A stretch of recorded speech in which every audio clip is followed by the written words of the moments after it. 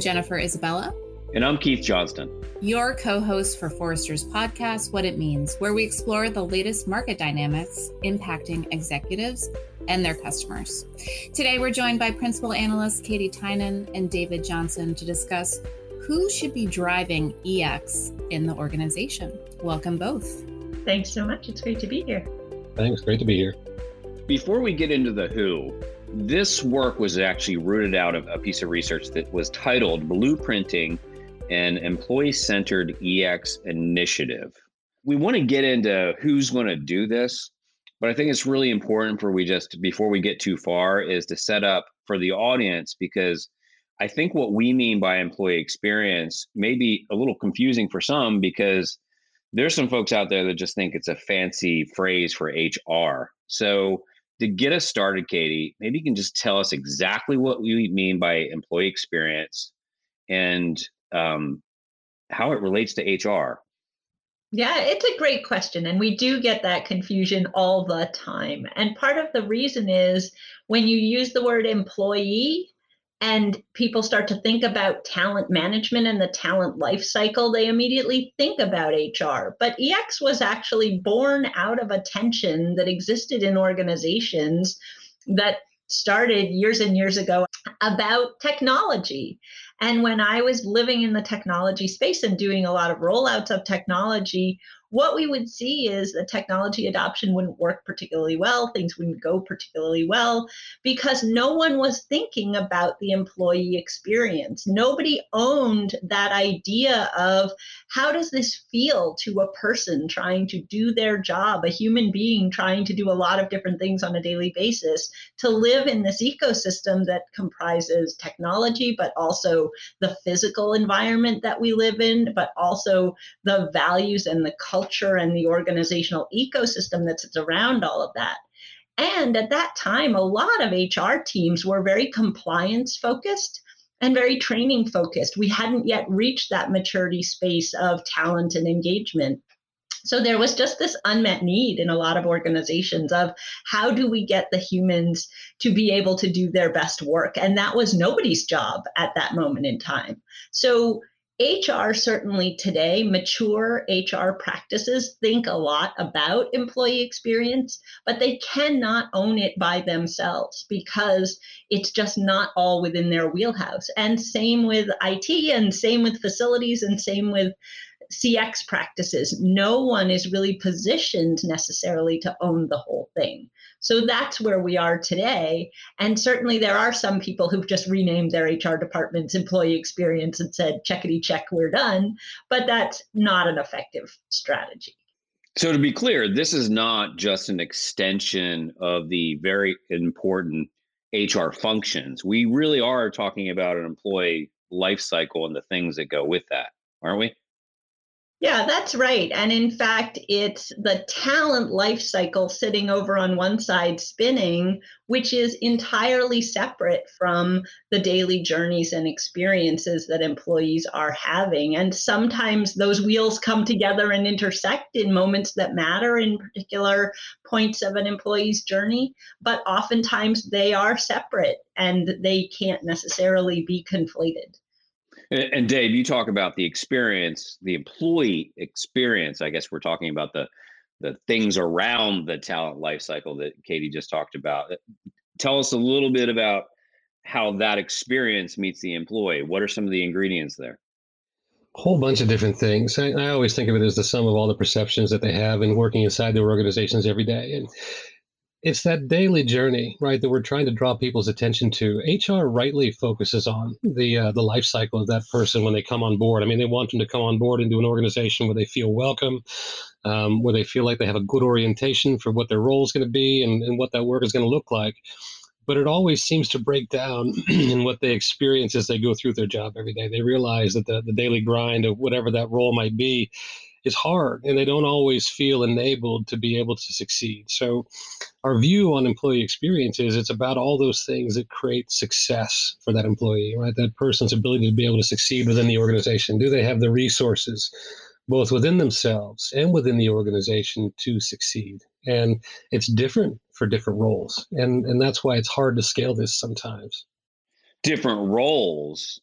you just said, but in your research, you even say it's like this is different for every company, right? Because now I start to think in that space on like we've told all of our clients you need to develop that unique customer experience that's unique to your brand. Is that the same for employee experience? In a way, we are. It is bespoke for each organization. So very, very difficult to go to a company and say, hey, your employee experience should look and feel the same as others. In the backdrop, though, is this reality that human psychology is everywhere the same, right? I mean, you have, the way people respond to a smile, the way they respond to respect, those things are the same, but the dynamic exists between them and the way they experience their organization as their manager, the technology environment, their metrics, all those things, right, make up that experience for them. Break it down for us because if it's bespoke, there's things that are fundamentally awesome for every employee experience, and there's the things that you should change. Let's talk about the core ingredients for the people, the environment. What are the things that are critical and every company should consider, and what are the things that we really like, we tweak the dials to get the employee experience that's right for me?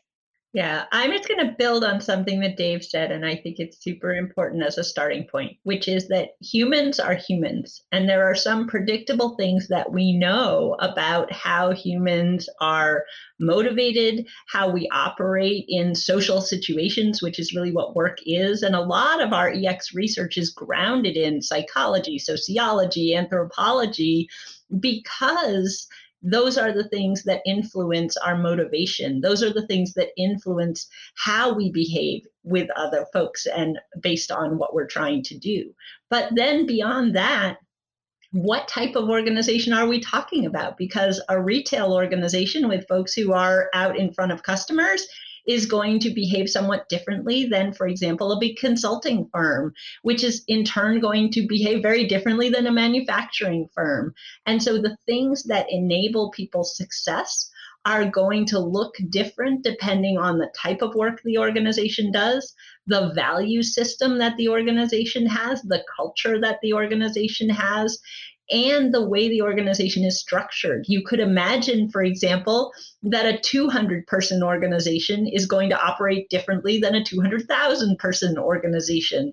And so all of those many things feed into that personalization aspect that's so important. So yes, at the foundational level, humans are humans, and there are certain things we can anticipate.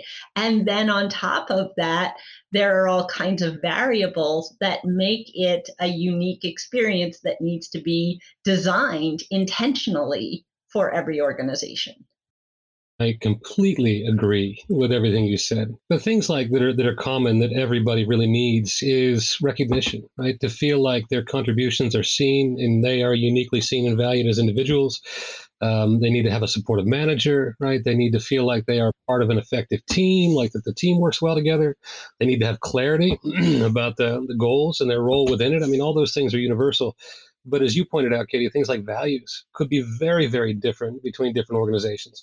The values that cause one person to get out of bed in the morning in this organization may not, be the same ones that get somebody out of bed in another organization. So those are the kinds of things that often differ. So just good examples. And the nature of the demands of their work are going to be different. Some roles are really emotionally demanding. I mean, think about a flight attendant, right? Passengers, when they're traveling, are not always the nicest people. They're stressed out, right? And so a flight attendant has to smile and display one emotion, maybe while feeling something completely different. Well, it turns out that's really demanding, right? And so, airlines that are really in tune with this, they make sure that whole person is well cared for. And that if they're going through some kind of a crisis in their personal life or other things, they've got the time off that they need. They might even have a therapist assigned to them to make sure that they're going to be their best selves when they're there. This may be an obvious question, but all of the things that you just said in terms of, so as a human and an employee, make sense and are true, but have been true, right? To be able to perform at my best, I want to be in an environment that is, I feel respected and what have you. So is there an acute thing happening in addition to the pandemic? Because we know that has accelerated some things, but, maybe we can set that aside perhaps. or maybe it's contributing to this situation. Why is this now just occurring to leaders as something that needs to be managed? Yeah. So for many organizations, this is not new in the same way that CX is not new. But there are other organizations who have not paid attention to it or have not paid enough attention to it. And one of the things I wrote about recently is that we have been experiencing for the last probably 2 decades a period of time, specifically in the United States, where talent is abundant because we had a large generation moving through the workforce. And that generation is now retiring, and we see that exit impacting the supply and demand of talent in the workforce as a whole. And so what that means is all these habits that we developed about how we deal with talent when talent is generally abundant will not work when talent is scarce. You cannot do the same things that you were doing before. So certainly that's something that predates the pandemic and that I think is driving smart organizations to focus more on. The second is we have seen, and you can see lots of data around this, that more and more companies are being valued for their human capital rather than for their assets. So in the past, a company was valued for the things they had, their physical, tangible assets. And now the bulk of an organization's value is their people, their human capital. And that is also driving a shift in how smart organizations are thinking about protecting that investment, nurturing that investment, growing that investment in a way that they didn't do in the past. So those things are really long-term, long-standing trends that are unrelated to the pandemic. But certainly the pandemic had an impact and is continuing to have an impact and is driving significant changes in terms of how people relate to their employers. So that's a factor too, but it's certainly not the only factor. You know, and our inquiry calls really bear a lot of this out, right? It's the kinds of things that Katie and I have been fielding lately are things like that caught people by surprise. It's like I had a call with a CTO of a company the other day who was just exasperated, I guess would be the word, or worried. They had announced a return to office policy, right? And this person had a lot of technical people reporting to him. And the policy was relatively arbitrary, you know, a number of days in a week that you got to be in there. And he lost half of his staff over the course of a week, right? Half of 65 people gone. They tendered their resignations. He expected a few. He didn't expect half. And so the next question in people's mind is, what did we miss? I mean, you can think of all the rational reasons why that 2 or 3 day a week policy might make sense, right? Maybe the reasons why that might happen. But people don't think rationally, right? They think emotionally. How is that going to affect them? What's going to happen to me? And that's the part that's missing is putting that lens from the employee's perspective. How are they going to experience this that is missing? And I think, you know, right now that's really coming to the surface more because of some of these surprises that companies are experiencing. Yeah, and Dave, let's assume for a minute that that person who called you does not have an employee experience practice in their organization. And imagine that if they did, what would that employee experience practice have done that would have changed that conversation? The first thing that we typically see EX practices do is really significant listening programs. So rather than making an assumption, writing a policy, rolling out the policy, and then getting the backlash, the unexpected backlash, you would intentionally go forth and listen to the folks in your organization and say, what do you think? How is this going to impact you? What are some of the different ways that you would be interested in seeing this work? And then using that to inform your policy. So that's not something that you would say, wow, Katie, that's such a surprising thing to do.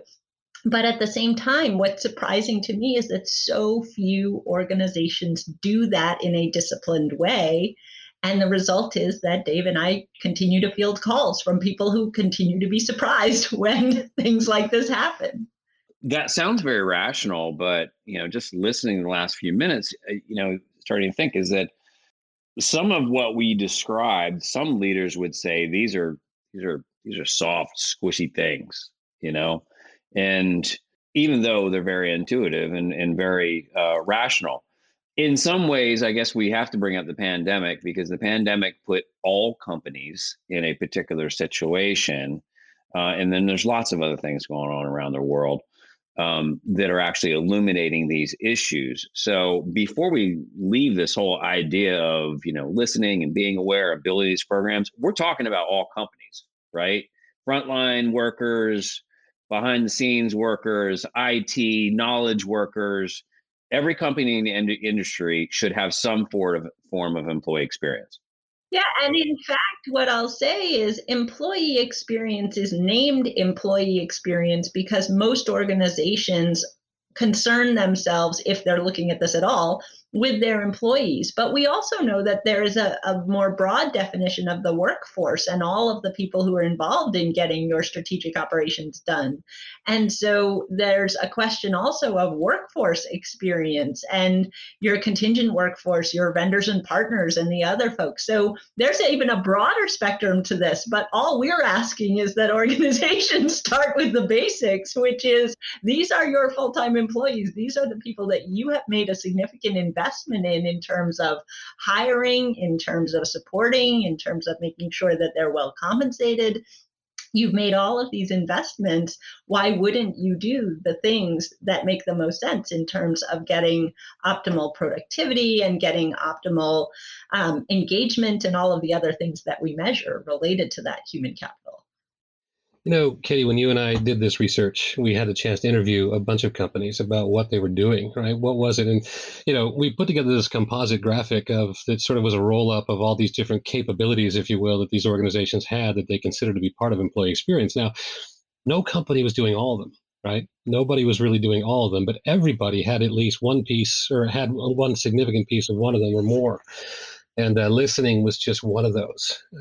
There are other parts as well, such as the ability to develop a strategy. So once you listened, what do? Right? You put together a strategy and you prioritize. And hope is not a strategy, right? So you have to think through. Okay, so we have a problem maybe with people feeling seen and recognized. How are we going to tackle that? Right? What are we going to do? Is it mean that we're just going to send people notes?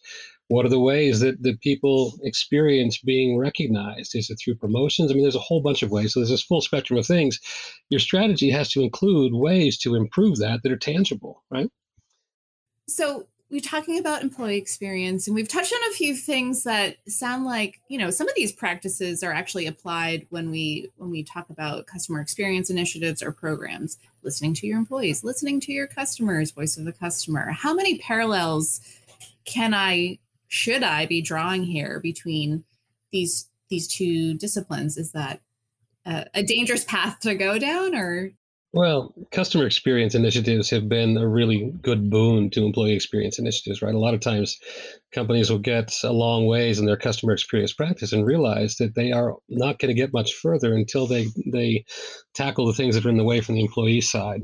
And indeed, our research into the CX index and the ways that companies have improved their CX index score, a lot of those are employee facing investments, right? So there's some tailwinds here, but it's important to understand too that they're not the same thing. And so, if you're going to simply lift and shift your customer experience strategy and program over to employee experience, it's not going to give you what you think it will. And here's a real easy way to think about it.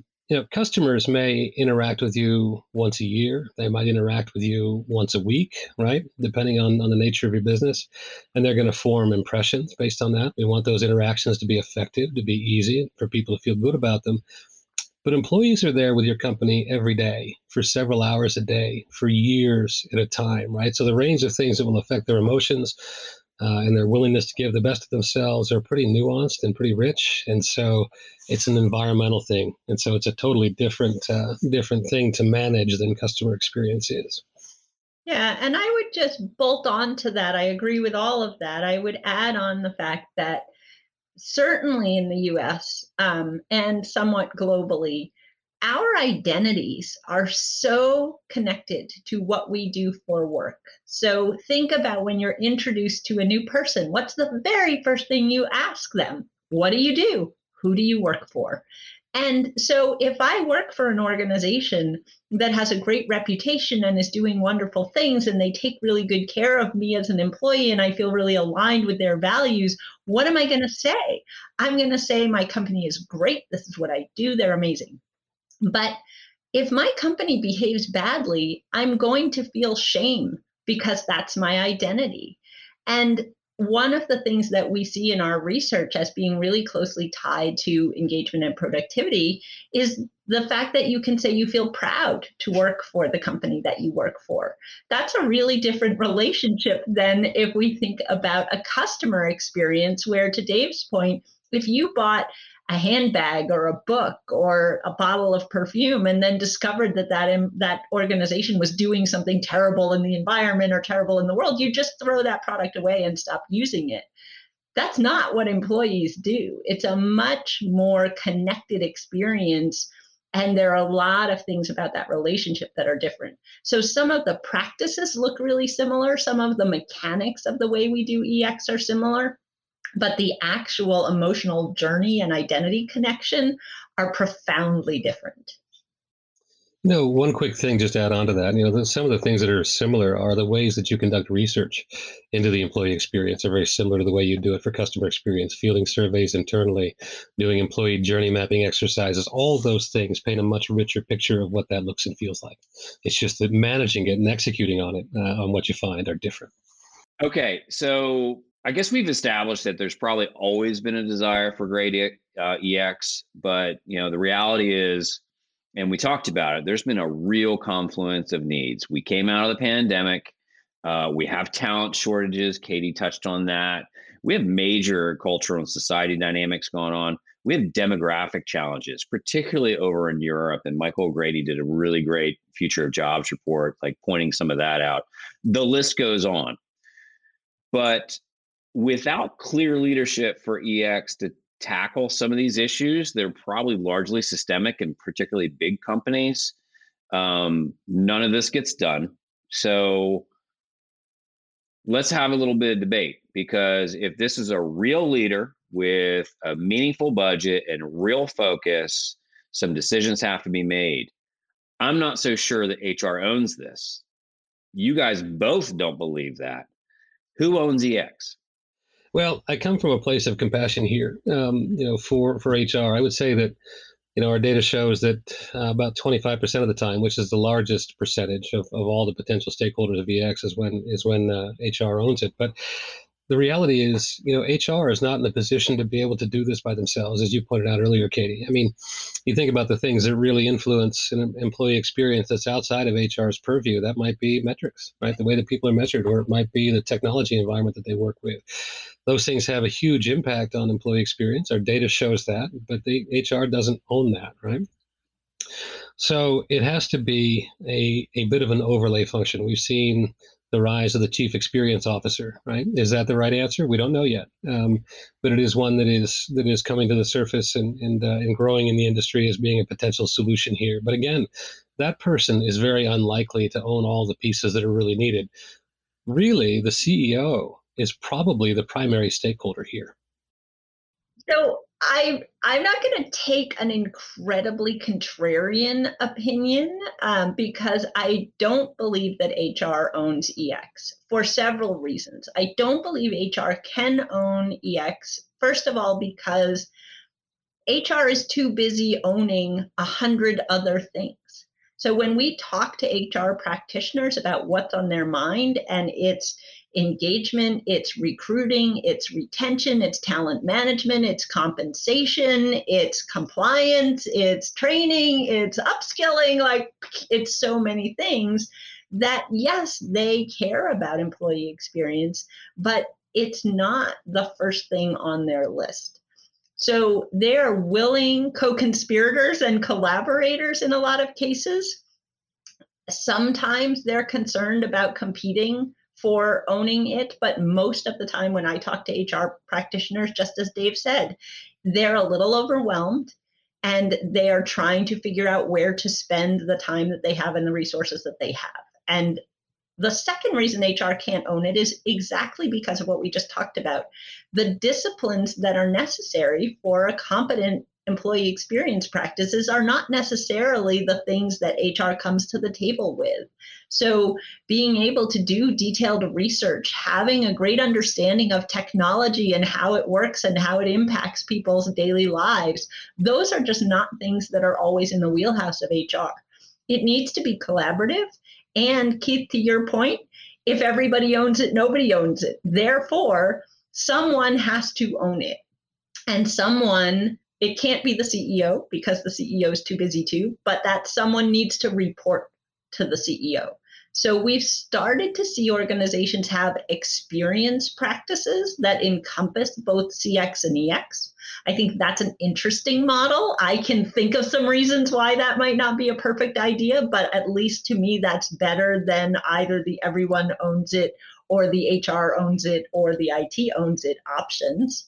So that's one space that I think is potentially an option. Or we do see dedicated EX practices that exist in sort of floater roles in organizations, that they will go around to different parts of the organization, almost like a center of excellence model, and work with different parts of the business. So I don't think employee experience is so mature at this point that there's a right answer. I continue to believe that it has to be something that is designed and crafted for the needs, the goals, the KPIs, the strategy of the organization, rather than being a one-size-fits-all. I would say that right now, what we also see most often is a group of people, right? It's a coalition approach where you have representatives, you have an EX council, an EX group, and you got representatives from across the organization who all participate in this and then have accountability for executing their part of it.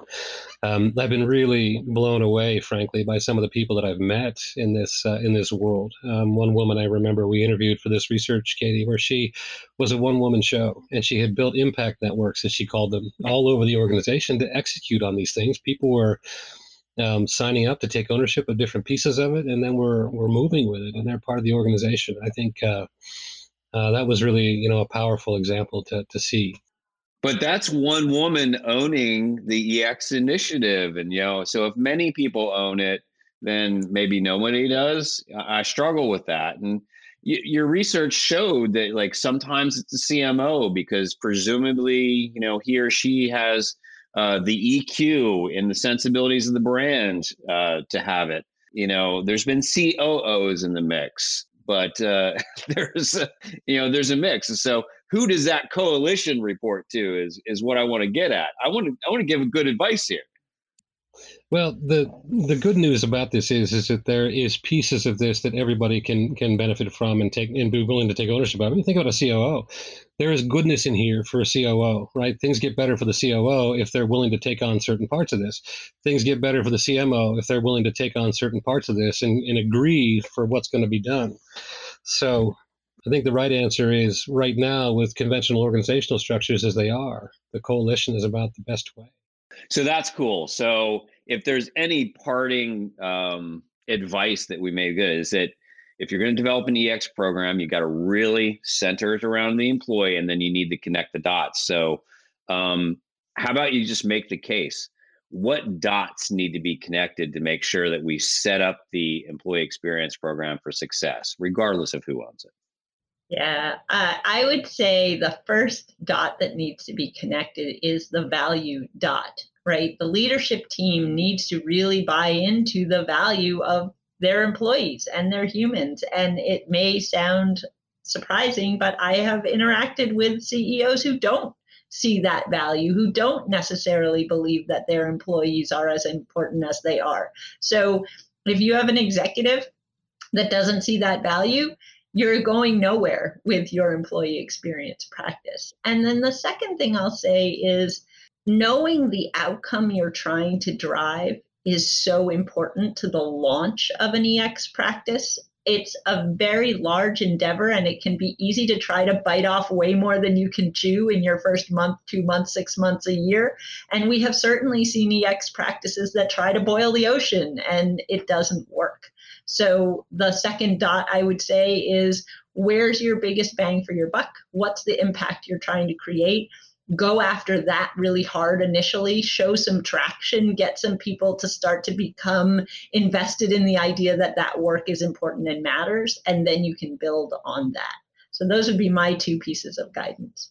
I agree with you and everything you just said and all those pieces and the value. And I've seen situations where people working inside their organizations trying to sell the senior executive team on this, right, are doing hard work, and they're getting there, right? So don't be discouraged if your leadership team doesn't get it yet, right? It's or doesn't really have a native understanding of it. part of our job and part of anyone's job with this is to help them, with positive regard, right? Help them get there. But to do that requires the research piece, right? You got to have a good basis for what you're proposing here. The surveys that you're doing, the science that you're basing this on, how you go about developing a strategy, how you operationalize this strategy so that it just becomes part of how you work as a company, how you communicate about this to others and so on is all part of it, right? Those are all pieces that come together to make employee experience work. Excellent advice as always. Thank you so much for joining us today. Yeah, great to be here. Yeah, thanks. Great to be here. If you like what you heard today, subscribe to Forrester's What It Means podcast on Apple Podcasts, Google Podcasts, or your favorite podcast player. To continue the conversation, follow Forrester on Twitter, Instagram, and LinkedIn, or drop us a note at podcast@forrester.com. Thanks for listening.